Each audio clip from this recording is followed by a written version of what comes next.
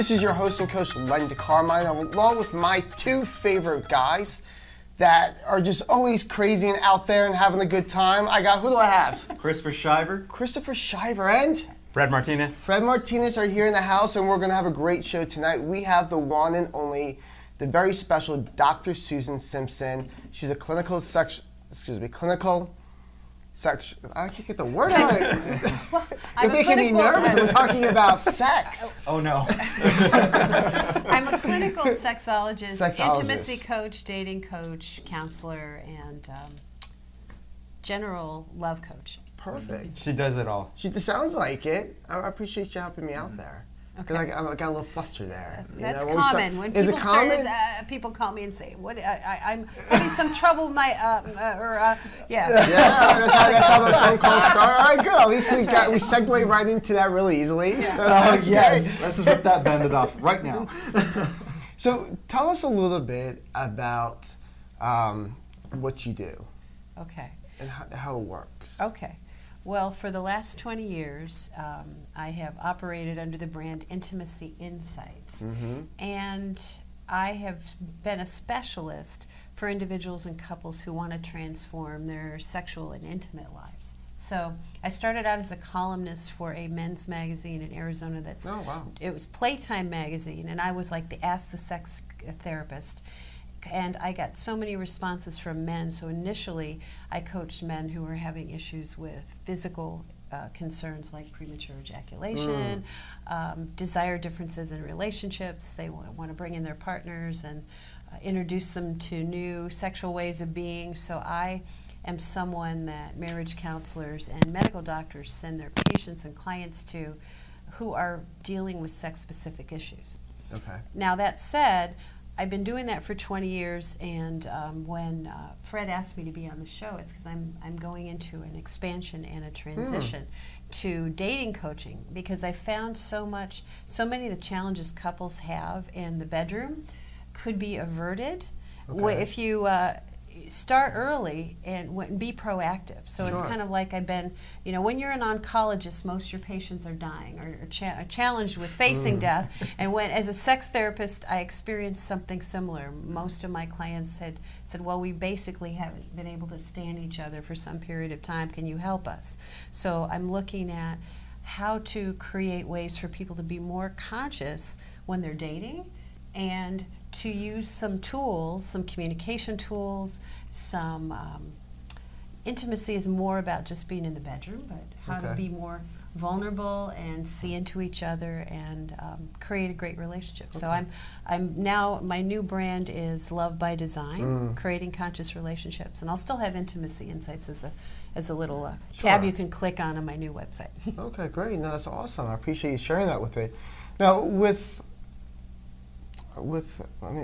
you end up seeing a lot of people that already are on the downhill. Yes. But it's best for people to come see you early on in a relationship. Even though it's hot and heavy and they think they know each other, it's still great to get that education up front so you can continue that lasting intimacy and love down the road. Do you agree? Yes, yeah, because so many things change in a long-term relationship. If you're there together for years or decades, who you are when you're first dating, we're hot lovers, and then you become spouses perhaps. Now you're not, the hot chick, you're the wife or the husband. Sure. And then kids may come into the picture, and now you're not the husband or the wife, now you're a mother or a father, and those kind of words shift a lot of people in the bedroom. Sure, shift your mindset. As a hottie, I can do all sorts of things in the bedroom, but now I'm a mother. Do mothers do those kind of things? Sure. Maybe. But It's like a shift in mindset. shift in mindset. Shift in mindset and context. So as you go through life, you're, there are value surveys people can take. Our core values don't really change, but our priorities transform as we age. So when you're a new parent, your priorities are going to be different than when you're just dating, or when you are your kids, you're an empty nester. Your priorities are going to be different than when you're a parent of a teenager. So things like that. What do you say? My wife and I, or my girlfriend, we just had a baby. Let's just say we'll go with that scenario. Okay. how do you then, what would you recommend for somebody where, they're not, especially the woman, she's not feeling up to par. She just gave birth to a child. She doesn't feel how she used to feel. Please. What do you recommend for both the husbands, what he should be doing for her, and then what she should be doing for herself? Well, If I'm asking be that more correctly. specific. Sure, Okay. when you're a new parent, you're focused on what's happening in the moment. So I keep saying, you guys are NLP masters. So being in the moment, saying what's needed right now. So obviously you're attending to your new child, you're attending to your health. So if your hidden question is, as a new father, am I going to actually get laid in the next one? That's exactly the question. Yeah, that's a real question. That's a real Get to the point, Lenny. That's what, He's blushing. See this? Okay. Everybody yeah. noticed the red. I'm not a new father, but Yeah. Well, when often it now.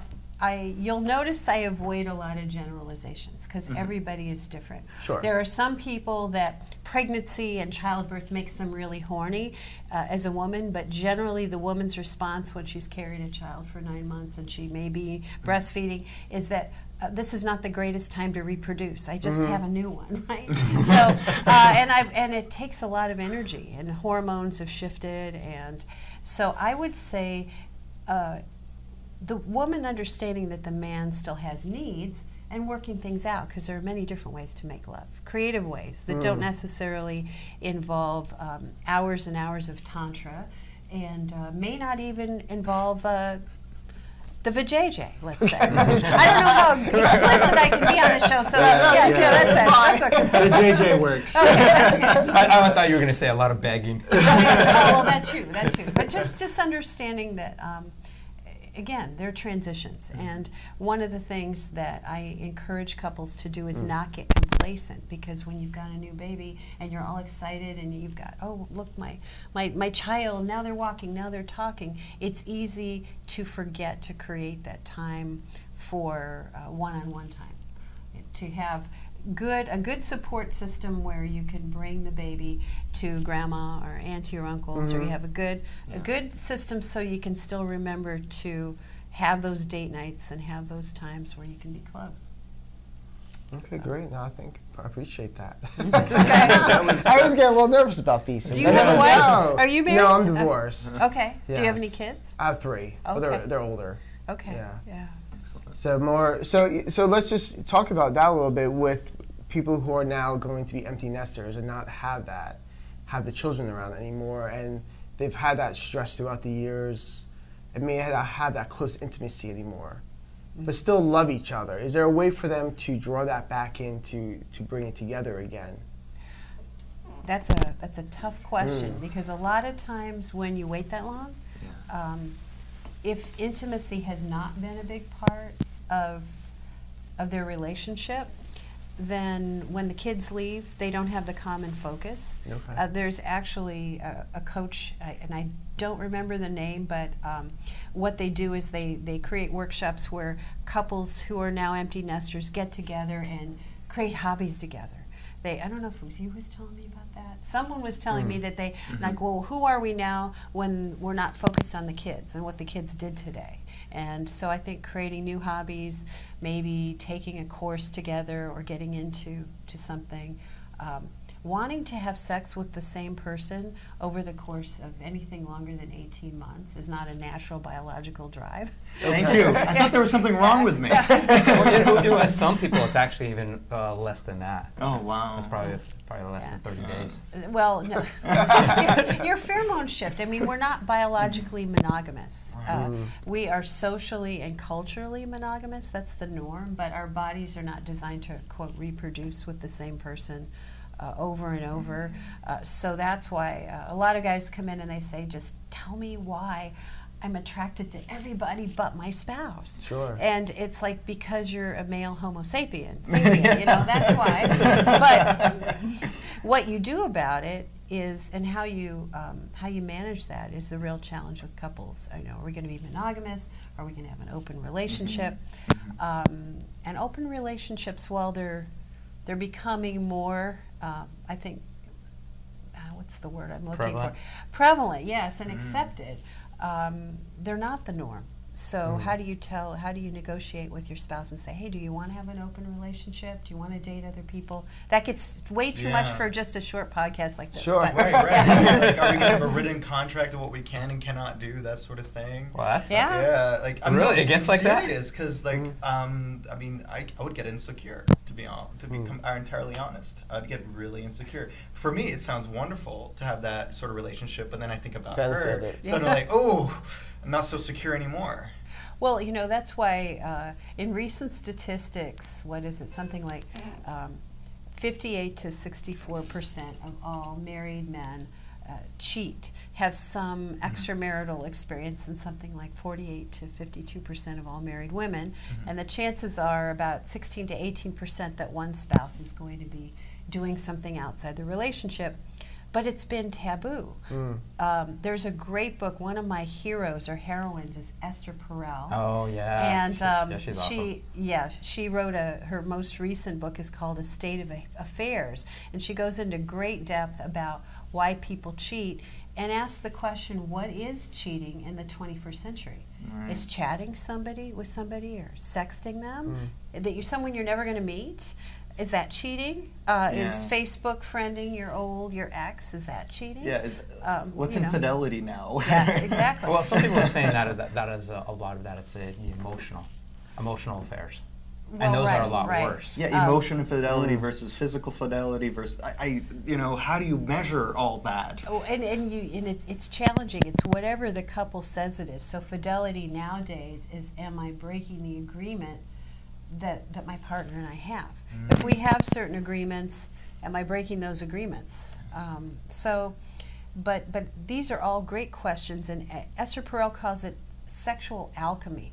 She tells the story of a couple who were coworkers, and they were both married, and they were very conservative, from conservative religions, and they decided, we can never sleep together. But they would go out every day and have lunch and discuss in great detail all the things they would do with each other if they only could. And it was very arousing. And so was this cheating?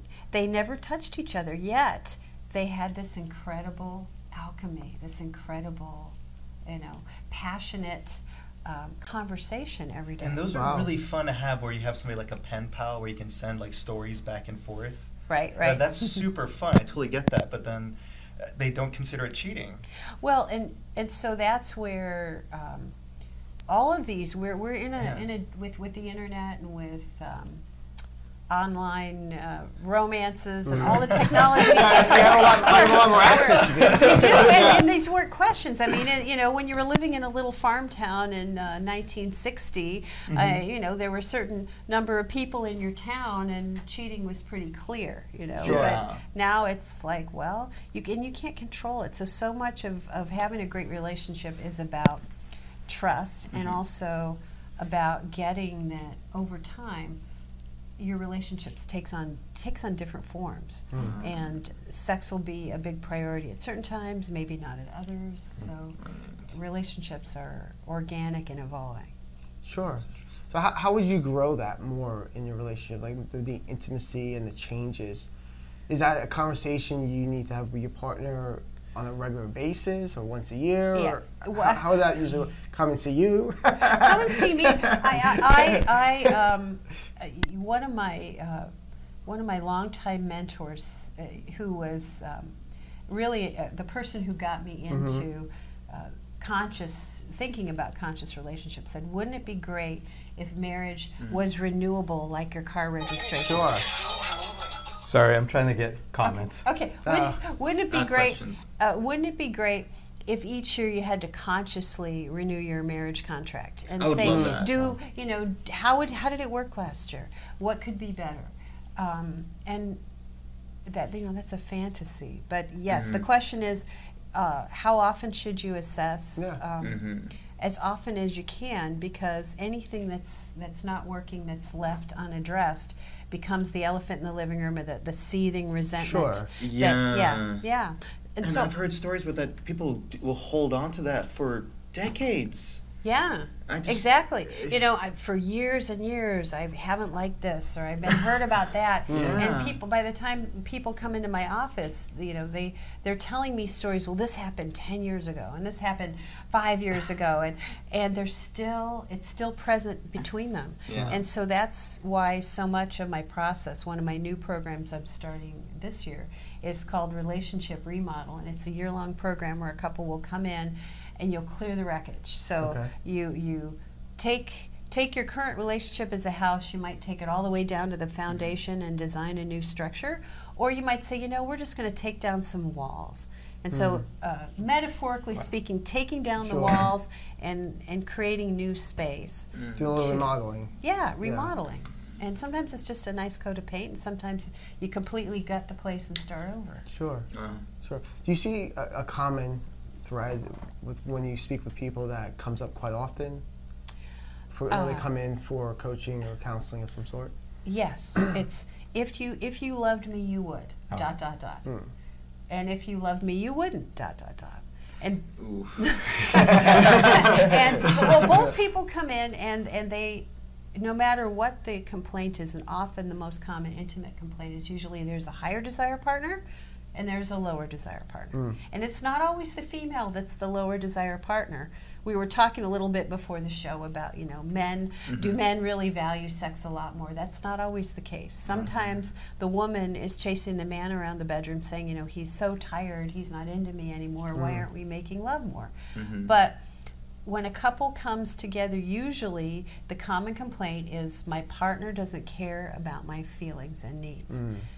And I tell people, if you're going to get a tattoo, make sure it's right here on the back of your hand that says, what do you need from me right now that I'm not giving you? Or I had a client who actually printed it on he actually got a silver bracelet and he had it engraved on there. Sure. Because oftentimes when people come into coaching, they have an agenda like, well, I want more sex, and how do you get my partner to give me more sex?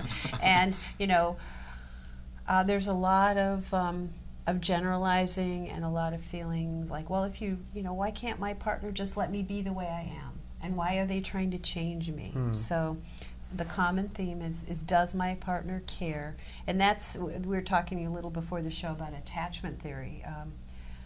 Does my partner care about my needs? How do I get my needs met? And that's the first level, the self-focus level. But then the next step is, okay, how then does your partner get their needs met? And how do you both collaborate to create a working relationship that takes both people's feelings and needs into consideration? Okay. No, that's great. So I've got a question about the how does a person become more of a secure attachment? Okay. Well, first of all, define your terms, Okay. because Because there's avoidance and what are the, because we ended up taking that quiz. Yes. Yeah. I believe on the quiz was ambivalent, anxiety, avoidant, disorganized, and secure. Right. Okay. You sent me the quiz, and I took it too, and you know, I was so disorganized I couldn't finish it.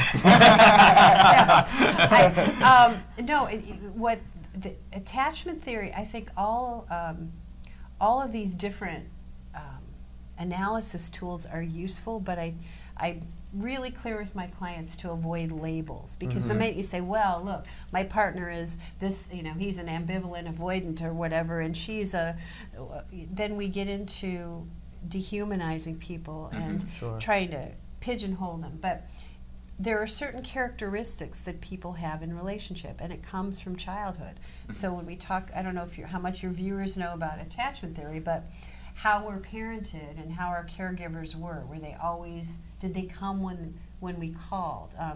There's one of my favorite attachment theory authors is Sue Johnson, and she wrote a book called Hold Me Tight.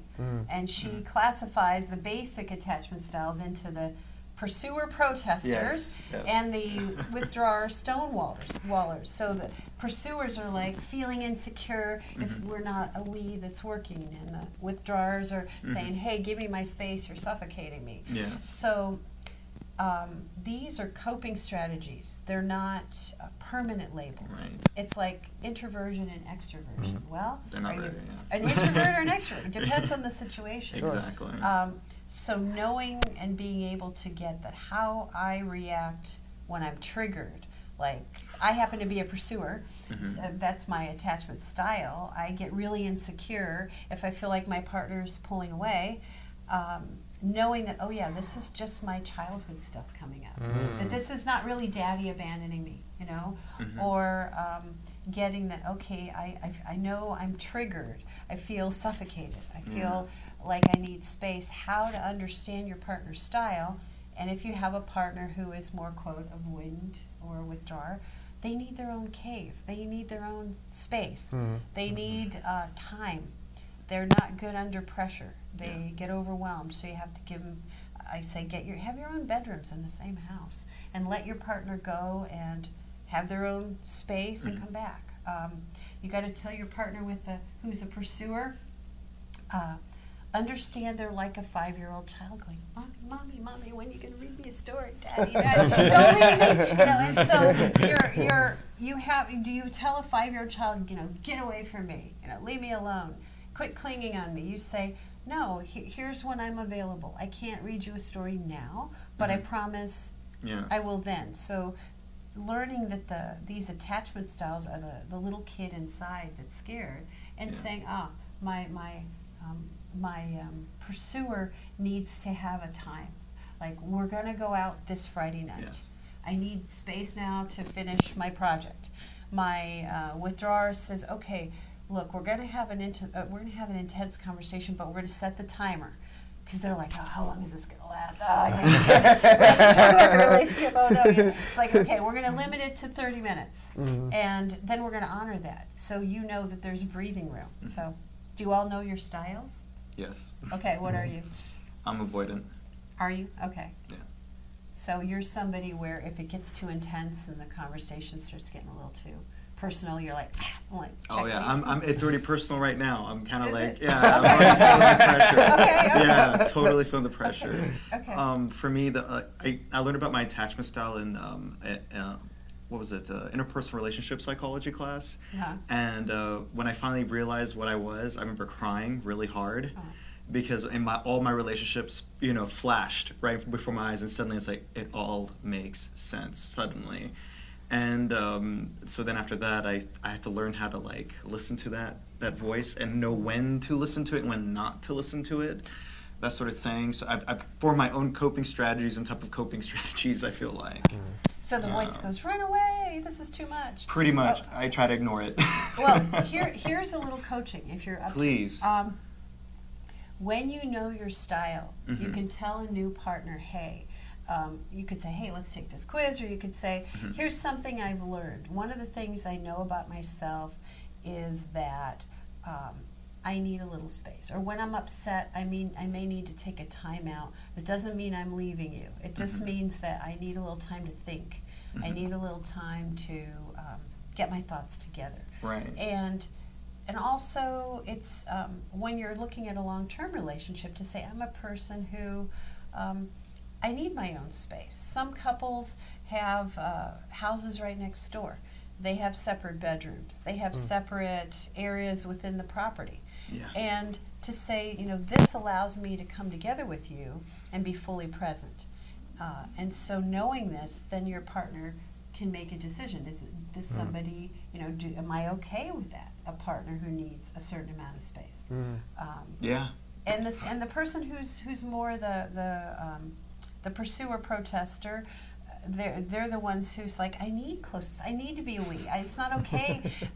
You know, I don't want to go to the party alone. I want you to come with me everywhere we go, like to everything. Sure. I need you to come to the store with me. Oh God! No, see, look at your reactions here. No, really. Stop, please. But there are people who love that. Some people love being the cult of two. You've got two pursuers. They come together, and literally, I had one couple. They. One person wanted to go to the grocery store, and the other would be like, "I'm coming," you know, and that's too much for a lot of people. But traveling, do we travel separately? Is it okay to have separate friends? Sure. These are super important attachment questions. Yeah. Is it, or do we have to be a we all the time? Now we're married, we're a we, and we're only going out together, you know. And so And those styles can shift. So knowing to say, this is who I am in the beginning, this is how I'm comfortable, and then to adjust, because you know the opposite types generally attract each other. Yeah, I always seem to attract pursuers. You know why that is? Because of my lack of emotional availability, something like that. He's diving deep. He's diving deep. It's like I'm so like. No, it's more because at the core, the pursuer's greatest. As a pursuer, we feel existentially alone. We know who we are. We know exactly who we are, and we feel lonely. We meet a withdrawer, and they're so emotionally sensitive. Oh, they cry at bad commercial. Oh, they're so sensitive. They know our every need. We're like, I'm finally won. Oh, we can merge our souls because you're capable of it, right? In bed. And then I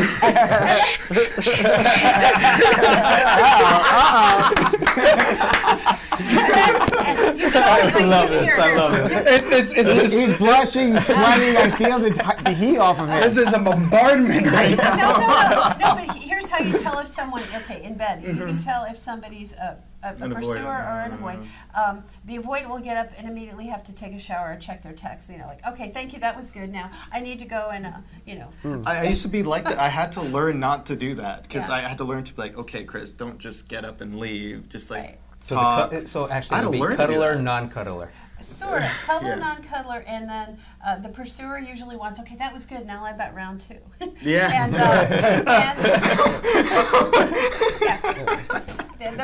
The withdrawal's like, that'll last me for the next few days. Can we schedule an event?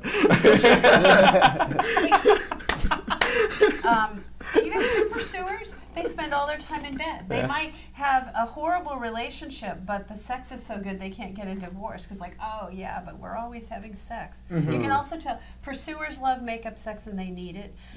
Withdrawers are like, no, you know, you said that nasty thing to me 3 months ago. We're still not making love. You know? It's over. You looked at me the wrong way. You know, you're done. So yeah, we can laugh when couples come in. We laugh about it a bit and we create strategies. Everyone needs a safe word in their relationship. And the safe word either is something funny that will make you laugh or something sentimental that will make you remember, like, oh, you know, this is our first date, you know, okay, you know, whatever it was. February 2nd was our first date, and we say February 2nd, that reminds us, oh, it's an NLP cue. Say, okay, we're in love. Or if you're saying something silly, one couple had, it was like the Three Stooges or something when they did their little Three Stooges thing, and it was like what, you know. That was like, okay, that was the interrupt. That was the interrupt. Yes. So getting that for each couple, each partner to be able to say, all right, I'm being triggered. I'm going to do my safe word, and that is the cue to stop and assess and say, okay, what's going on, and what do I need? What do you need right now that I'm not giving you, or what do I need right now that I'm going to request from you? I need a little space. I want to have this conversation, but I need to get up, in 3 hours. You know, can we do this Friday after work? Yeah, sure. Yeah, so that's excellent communication right there. Is. Most people do not do that. A lot of Because things they don't know how. Yeah, they don't know how. Right. Yeah. I feel like it's almost like it's like you should have known that. Almost, I get that a lot in my relationships. It's like, you should have known that. You should understand that, and I'm like. Why? Yeah. How? Exactly. And you know, it's funny. They before the show, I was saying I'm not one for sexist generalizations, and it's not always the man who's like the horny pig who always wants sex. You know, it's not always the woman who's the passive aggressive. Like, well, you should know why I'm upset with you. Those things happen sometimes because of conditioning, because of wiring. Right. But in my coaching rooms, I don't let people get away with that. It's like you don't get to say, well, you should know why I'm upset. Part of this is how do you communicate it? How do you communicate it in a self-responsible way and in a compassionate way that your partner can hear it and respond to it? So these are the kind of tools that I teach. Yeah, because when people come in for sex therapy, they're often frustrated because we spend the first couple sessions learning things like self-responsible communication, using I statements. Not using responsibility, right? right? No, but using, and having things like a safe word, and how to have a back and forth where you're recreating or you're mirroring your partner. What I just heard you say was that when I do X, you make me what? feel this. Oh, no. I feel this way. Yeah, that's when right. I You do remember, Fred's done some coaching with me. So you don't get to say you make it. Nobody makes you anything. Yeah. When you do this, I feel that, this. or my Or then I experience is- request. and I request it yeah. because it would provide that. And then your partner can reflect back to you, okay, what I'm hearing you say is, when I do this, you interpret it that way. You Yeah. feel that way. And what you need from me is this, because it would provide that. And then you can negotiate. You can say, well, okay, I can do this and not that, and how would it work? And I actually teach what's called a talking stick. You know, it's taken from the Native Americans. You have a stick and you pass the stick, and when the person has the stick, then they get to share and they pass it back. And in the beginning, it's kind of just a little bit of a rote exercise. But once you get good at it, you can apply it. You know, what are you saying? You can have a talking pen or a talking rock or whatever. No, and that technique alone is just powerful in itself because it really gives both parties the opportunity to really express themselves and be heard. Right. And a lot of people just don't feel that that's what they get anymore because they're doing it through text, and you can't have an adult conversation through paragraphs and paragraphs of text. Oh, Oh, God. it's Right. but it's a paragraph. Texting is only for just making an appointment or Very simple things. It's simple Yeah. things, but when you're going and you see the long Sharing so plethora. much. Yeah. The long plethora is only if you're a pursuer. The pursuers are the one Okay. you can tell. It's like, Oh, who's God. texting, goes on and on and on, and then whose response was like, Okay. yeah, okay, that's Yeah, and then the letter K. avoidant, and then the avoidant will just be like, okay. The void will be nothing. It'll be like, no response. Or, Yeah, or no my, response, My yeah. battery died. I didn't have any Wi-Fi. But it's so true because like even with friends, not in a sexual relationship, like there'll be like a group chat and it'll be like several texts, and after it gets to the 6th text and I'm still trying to figure out what to reply with, at that point I'm overwhelmed. Yeah. And I'm freaking out Yeah. internally. Like there's anxiety and I don't know what to say, and I'm just like, find something else to do. Right. And once each person gets that their partner's attachment style is not, it's not, I guess, they don't do it on purpose. It's not who they are. I correct people when they say, well, that's just who I am. I say, it's not just who you are, it's what you do. It's how you are, and how you are can be worked on. And the question that comes up is to what extent is relationship work? I'm a sex therapist now because my first partner, I was engaged in my 30s, and we had major attachment style differences, and we went to a world famous sex therapist, Dr. Marty Klein, who is awesome. You can read his books. He's old school. And my partner ultimately said, I don't think relationships should be work. If it's work, then why do it? Relationships should not have to be work. They should be natural. Right. They should be organic. They shouldn't be all this discussing, all this deconstructing.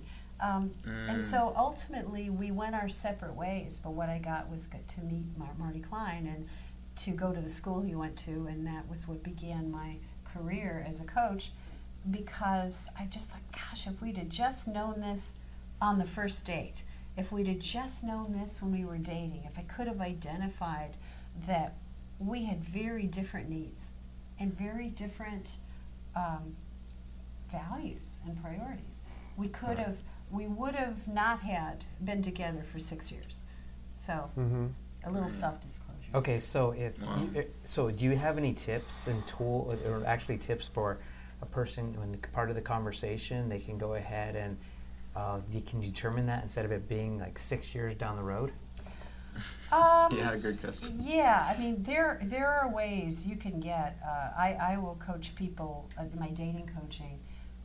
When they're doing internet profiles, you can tell who somebody, not who they are, right? I Yes, correct right. myself. How they are by their profile. Sure. Do they say we, and this, we're gonna, and we, are they more, I'm really into this or that? Like, what kind of people, how do they relate? You can tell how they are after a date. Are you gonna call me? When are you gonna call me? When are we gonna see each other again, right? What's can what tell, is this? yes. What's going on here?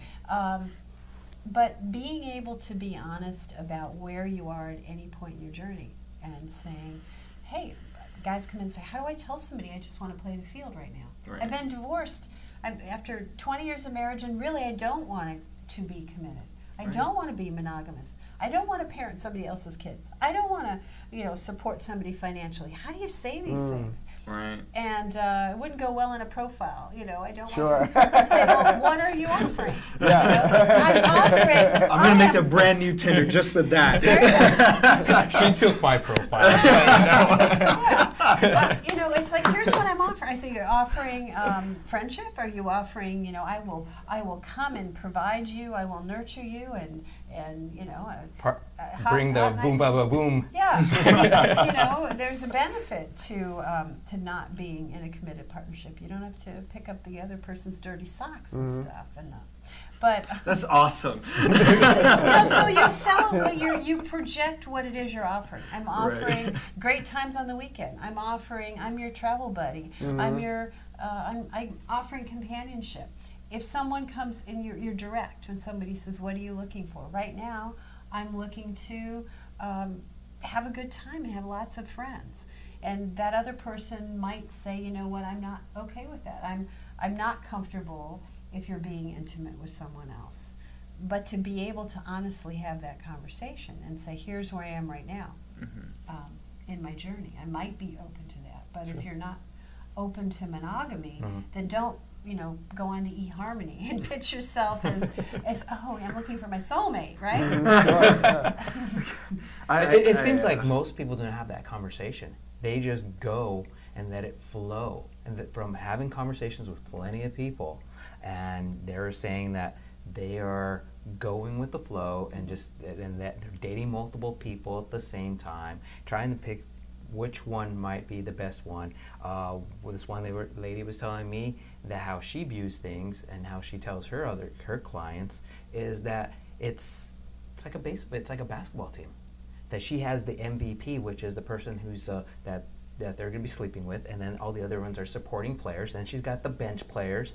So when anybody slips up, they end up just replacing that player, and then that MVP might rotate to different other guys. And then I basically kind of said, Excel sheet. That's a lot. A Seinfeld episode, like Elaine, is he Spongeworthy, right? You guys are too young for that. and then I am. You're too young for that. So the way I kind of looked at it as, well, this person is trying to find a piece of what's missing within herself.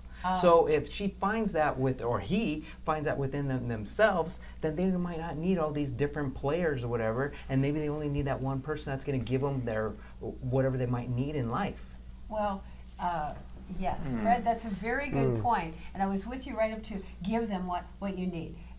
Looking at things as, what are people going to give me? That's also, I encourage people not to do that. What am I bringing to the relationship, and what are we sharing? Yeah. Sure. As opposed to, what am I going to get? In other words, what are we sharing together? What are we experiencing? You made a very valid point. One of my teachers, who is the founder of something called Quodoshka.org, he's passed on, but his Native American, his name is Thunderstrikes, and he created this whole sacred sexual paradigm, which I highly recommend. They teach workshops locally and around the world. But he said every lover that we've ever had is a mirror of our inner opposite self, which Carl Jung called the anima. The anima, yeah. Or the animus. Yes. And so there was one, in one workshop we did with Thunderstrikes, he had us write down a list of every single partner, significant partner we ever had, and then to write down all of their strengths and all of their challenges. So, what was it I liked about so-and-so? Oh, they were so adventurous. Oh, they were so passionate. What it was that I didn't like about them? Well, they were so stubborn, and they were so, whatever. And you make the list, and then he'd say each one is an aspect of you. Your things that you're aspiring to. Like, I'd like to be more adventurous, so I'm attracted to this adventurous guy. And like you were saying, integrating it. What if I'm attracted to somebody who's actualized in some way that I like, some areas I'd like to develop, I'm going to be drawn to them. In the same manner, I'm going to be repelled by people who have some of my same character defects, right? So I'm like, so he said, make a list and get that all these people are parts of you, and that they're, you know, maybe I'm drawn to this super successful person because I want to be super successful. And so yes, when you get that, these people are mirrors. Our partners are mirrors, showing us our inner self. He called it mirrors of self-reflection. You know, then yes, we can develop it in ourselves. Like, oh, this is a part of me that I would like to actualize. And so what draws, I told you what draws see, in my mind I want to call them the emos and the fizzies, right? Because the pursuers and the withdrawers are known in another paradigm as the emotionals and the physicals. So the pursuers are the physicals. They're really needing that physical closeness. And the withdrawers are the emotionals, the emos. They really need that emotional boundary. No, they need need I definitely feel safety. like that a lot. Emotional safety. Fizzies need physical security, and emos need emotional safety. Yeah. And that that these mirrors of self-reflection are aspects of ourselves that we want to integrate. So. What was your question again? But no, this is going to place really good though, because I mean, like you said, the emos and whatnot. That's totally like, I need that alone time where there's no influence, especially from social media. Oh right. Oh right. God. Okay. So I would really love some advice on how to deal with the social media aspect. Yeah, I'll get to that in a second. Okay. You just triggered what I was going to say. Oh, I was going excellent. to say what draws the fizzy pursuers to the emo withdrawers is that you are also emotionally connected. And that gift you have of emotional connection is what also overwhelms you, because you care about everybody's feelings. You become people pleaser to this person and this person and this person, and everybody wants a piece of me. What do I do? Yeah. What draws you to the fizzies is that we are so gosh darn independent. Yeah. We know who we are. We're not easily swayed. In fact, we're stubbornly not swayed sometimes. It's so And cool. like they're so stubborn. You know, you meet a fizzy and you say, oh, this is who I want as a partner, because they're not going to be clingy. They know who they are. They don't need anything. That's just our veneer, right? We need That's just the start. Yeah. That's just the beginning. So you're drawn to that aspect of yourself you want to develop. I want to have boundaries. I want to be able to say no. And then we're, as the fizzy pursuers, are drawn to your vulnerability. I want to care. I want to be, you know, I want to have my heart moved like you can do so easily. So how do you deal with it on social media? Well, because like with girlfriends and ex-girlfriends, I just want something from somebody from 10 years ago that I've let go. But even if I let go, it's like, whoosh, and it's like this bath of emotion, and I have to sit there and be like, fuck this. You know, get what you have to get done today. And it hits you so hard. And I've gotten really good, because I learned this in military school, how to just keep that straight face and not show the emotion. And nobody picks up on it. However, internally, it's just a whirlwind. Okay. Yeah. Well, it sounds like you got the first step of meditation mastery, because you already have that observer inside of you noticing, oh, right now, what's my experience internally, right? I'm experiencing this, you know, the sensations viscerally in my gut. I'm experiencing these whirlwind of thoughts in my mind. And yet, on the outside, you're managing what you're doing. Right. So meditation, the first step is to being able to be aware. Yes, I have that monkey mind that's going crazy. And to have grounding techniques, right? Yeah. As any athlete knows, you're a competitive weightlifter, and yeah, you can have a whole kind. I recall you texting me from a meet one time when you were having relationship issues right before. It's like, but yet when you stepped onto the stage to do your thing, an athlete can shut it off. Yeah, sure. So being able to have that mastery, that it's called emotional self-regulation, to know that, okay, I'm feeling that sensation in me, and to then have the tools, whether that's breathing. There are all kinds of tools. So doing things like meditation, yoga, martial arts, Tai Chi, anything that develops you to be able to say, no matter how I'm feeling, I'm going to use those, I say the Zen 10, right? Oh, I love it. 10 deep breaths, Yes. and Like then letting yourself calm down, because it takes 15 to 20 minutes for you to shift from your sympathetic nervous system, fight or flight, Yeah, to the parasympathetic. So knowing that is especially important in relationship. So even grown-ups can have timeouts. Like right now, I know this. So Thank you, thank you. I wish I try to explain that to some of my partners. Like, you know, when I'm in it, like sometimes it's best for me to walk away and let me think. And That's they right. don't want that. They're like, why not now? Why not now? Right. Well, and that's where the answer is, because I care about you and I want to be fully present for you. Right. And so knowing this, and so sometimes in coaching, then you put it in place. And you might set a time where you say, okay, 15 minutes, and we'll come back together, or make it 30, because 30 will assure you're there. It's like, okay, we're going to reconvene. I'm going to go for a run. I'm going to go take a bath. I'm going to just decompress.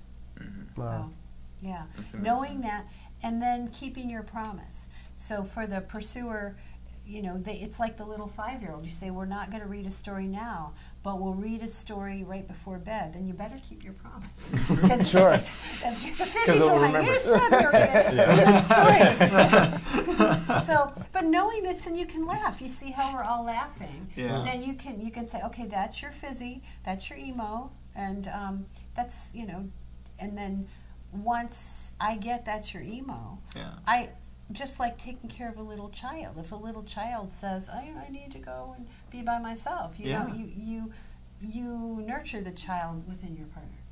And that's what the attachment styles are about, getting that this is a little, you know, toddler inside somebody that's reacting. It was an accident when they found attachment styles like went on towards your relationships, because they thought it was just for babies. Yeah. Oh, and yeah. then it extrapolated from there. So Right. yeah. So just imagine if people were able to communicate, and where relationships prematurely end, or I call it failure to launch, because they are just in that motion and they're not really like, they're backed off or they're too close or whatever they might be, whatever conditioning they might have. And one thing with Esther Perel, where she basically stated that, tell me how you were loved, and I will tell you how you love. Yes. And the challenge is some of us were not loved maturely. Some of us, what our parents called love, we would not interpret as loving behavior now. Someone yelling at you one minute and calling you a name, and then the next minute saying I love you, creates that disorganized, that confusion. You know, Sure. I hate you, don't leave me. You know, Growing growing up in a household, as so many of us do, where there might be alcoholism, they're diagnosed or not, there might be mental illness. The child is sometimes wondering, am I going to get a hug or a slap? Am I, you know, gosh, my parent told me I was wonderful and then they called me stupid. So we are then drawn to people who do that. Yeah. You know, domestic violence relationships. It just repeats itself. Oh yeah. So some, you know, by the time we get to adulthood and we've had a few slips and falls, then it's easy to become really guarded. Well, I'm never going to do this, and I'm never going to do that. Sure, yeah. This, and we're building a little box. It worked for a while. Yeah. Yeah, so you basically putting up these walls instead of having to make the boundaries in your life, which boundaries are very fluid and they're going to be dynamic. They're always going to be changing. Right. Right. Sounds like, yeah, because it sounds like a lot of people end up having trust issues over time because of that, you know, negative, positive, going back and forth, but then they don't know how to cope with that well. Right. And let other people in to be vulnerable. Right. Well, and I will tell you what Thunder Strikes said to me a long time ago. He said, you cannot trust anybody ever to be anything other than human and flawed. So don't trust anybody, because people will disappoint you. Sure. They are going to hurt, you know, do things that are hurtful. But you can have faith in a person, faith based on that person's track record. Not who they are, but how they are. How they are. And once you start to watch how they are, you know, going back to your first question about, you know, can you kind of qualify someone, like have them take this battery of tests, you know, like the MMPI of relationships. Yes, I have this big test to take. It's only going to take 6 hours. Please answer it thoroughly, and we'll get back to you. We'll run the algorithm, you know. Yeah. You know, you can't.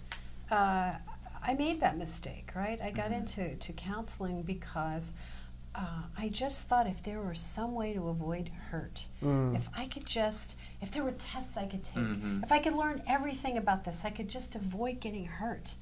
It didn't work. I ended up with a whole lot of labels and a whole lot of diagnostic tools, but at the end of the day, the real challenge is, could I be present with another human? Can I be vulnerable, like you're saying? Yeah. Can I say, I'm hurting right now, and reach out and say, can you help? Or, and the real question, you know, I guess the acid tester for a relationship is your partner going to say yes? I'm willing to help, or are they going to say, nah, you know what, that sounds like work. And I think relationships shouldn't be work. And then you learn a lot from those experiences and how your partner is on a first date.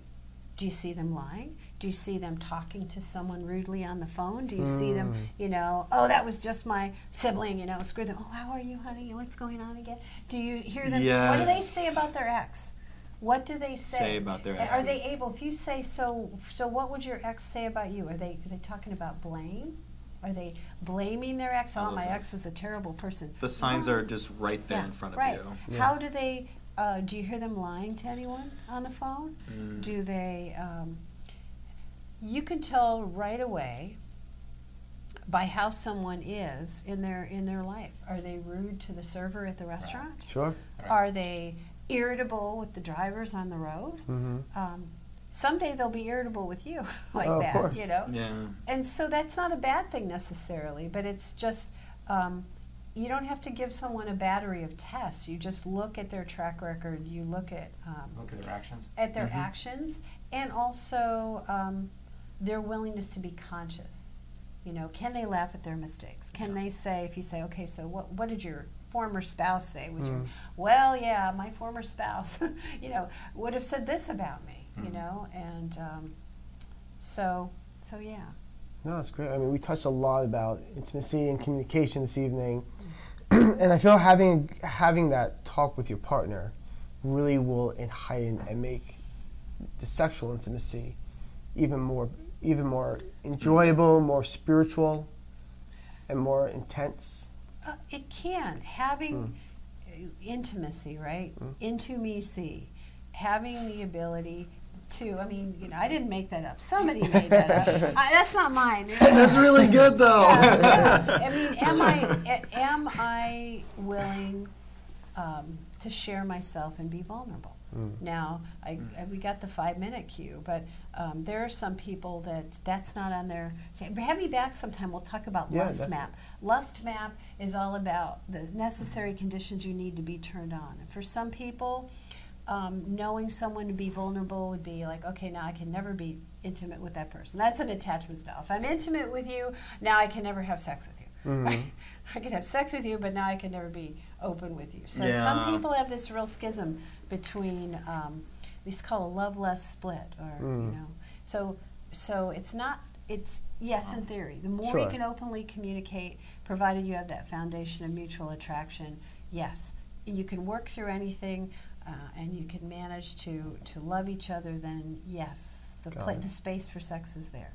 Awesome. It just seems like in relationships, 'cause I hear this a lot from a lot of people, is that people are not communicating, and they're not like, if it's about to end, they don't want to go ahead and say, look, it's not working out, or something like that. They just go ghosting.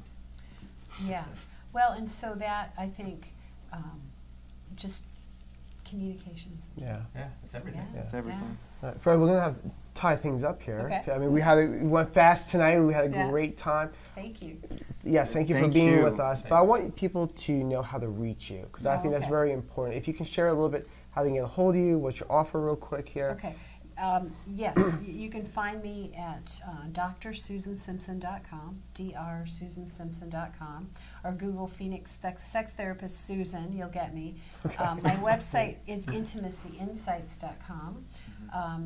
People will be viewing this podcast at different times. Ultimately, you'll be able to get me at Dr. Susan Simpson Coaching, but I don't have that launched yet. So if you go to Intimacy Insights, you'll find the pointers, and then you can call my number, which is on the website. Perfect. And then you have that 12-month program. The 12-month program, the relationship remodel, and that's going to have its own. When you go to Dr. Susan Simpson Coaching, there'll be 5 different offerings you can click on, and that's one of them. So Intimacy Insights, Relationship Remodel, Love by Design, and they also have hand-in-hand analysis, because I do professional hand analysis.